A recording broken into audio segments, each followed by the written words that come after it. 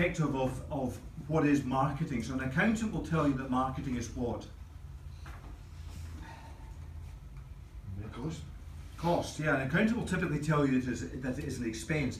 And the reason they tell you it's an expense is because you account for it in the expenses bit in your P&L. So an accountant just sees that, that's where it goes, therefore it is an expense. But to turn that into profit, what you have to do is to test and measure what you spend in terms of marketing. And as you do that, you will start to change it from being an expense to being something else in the business.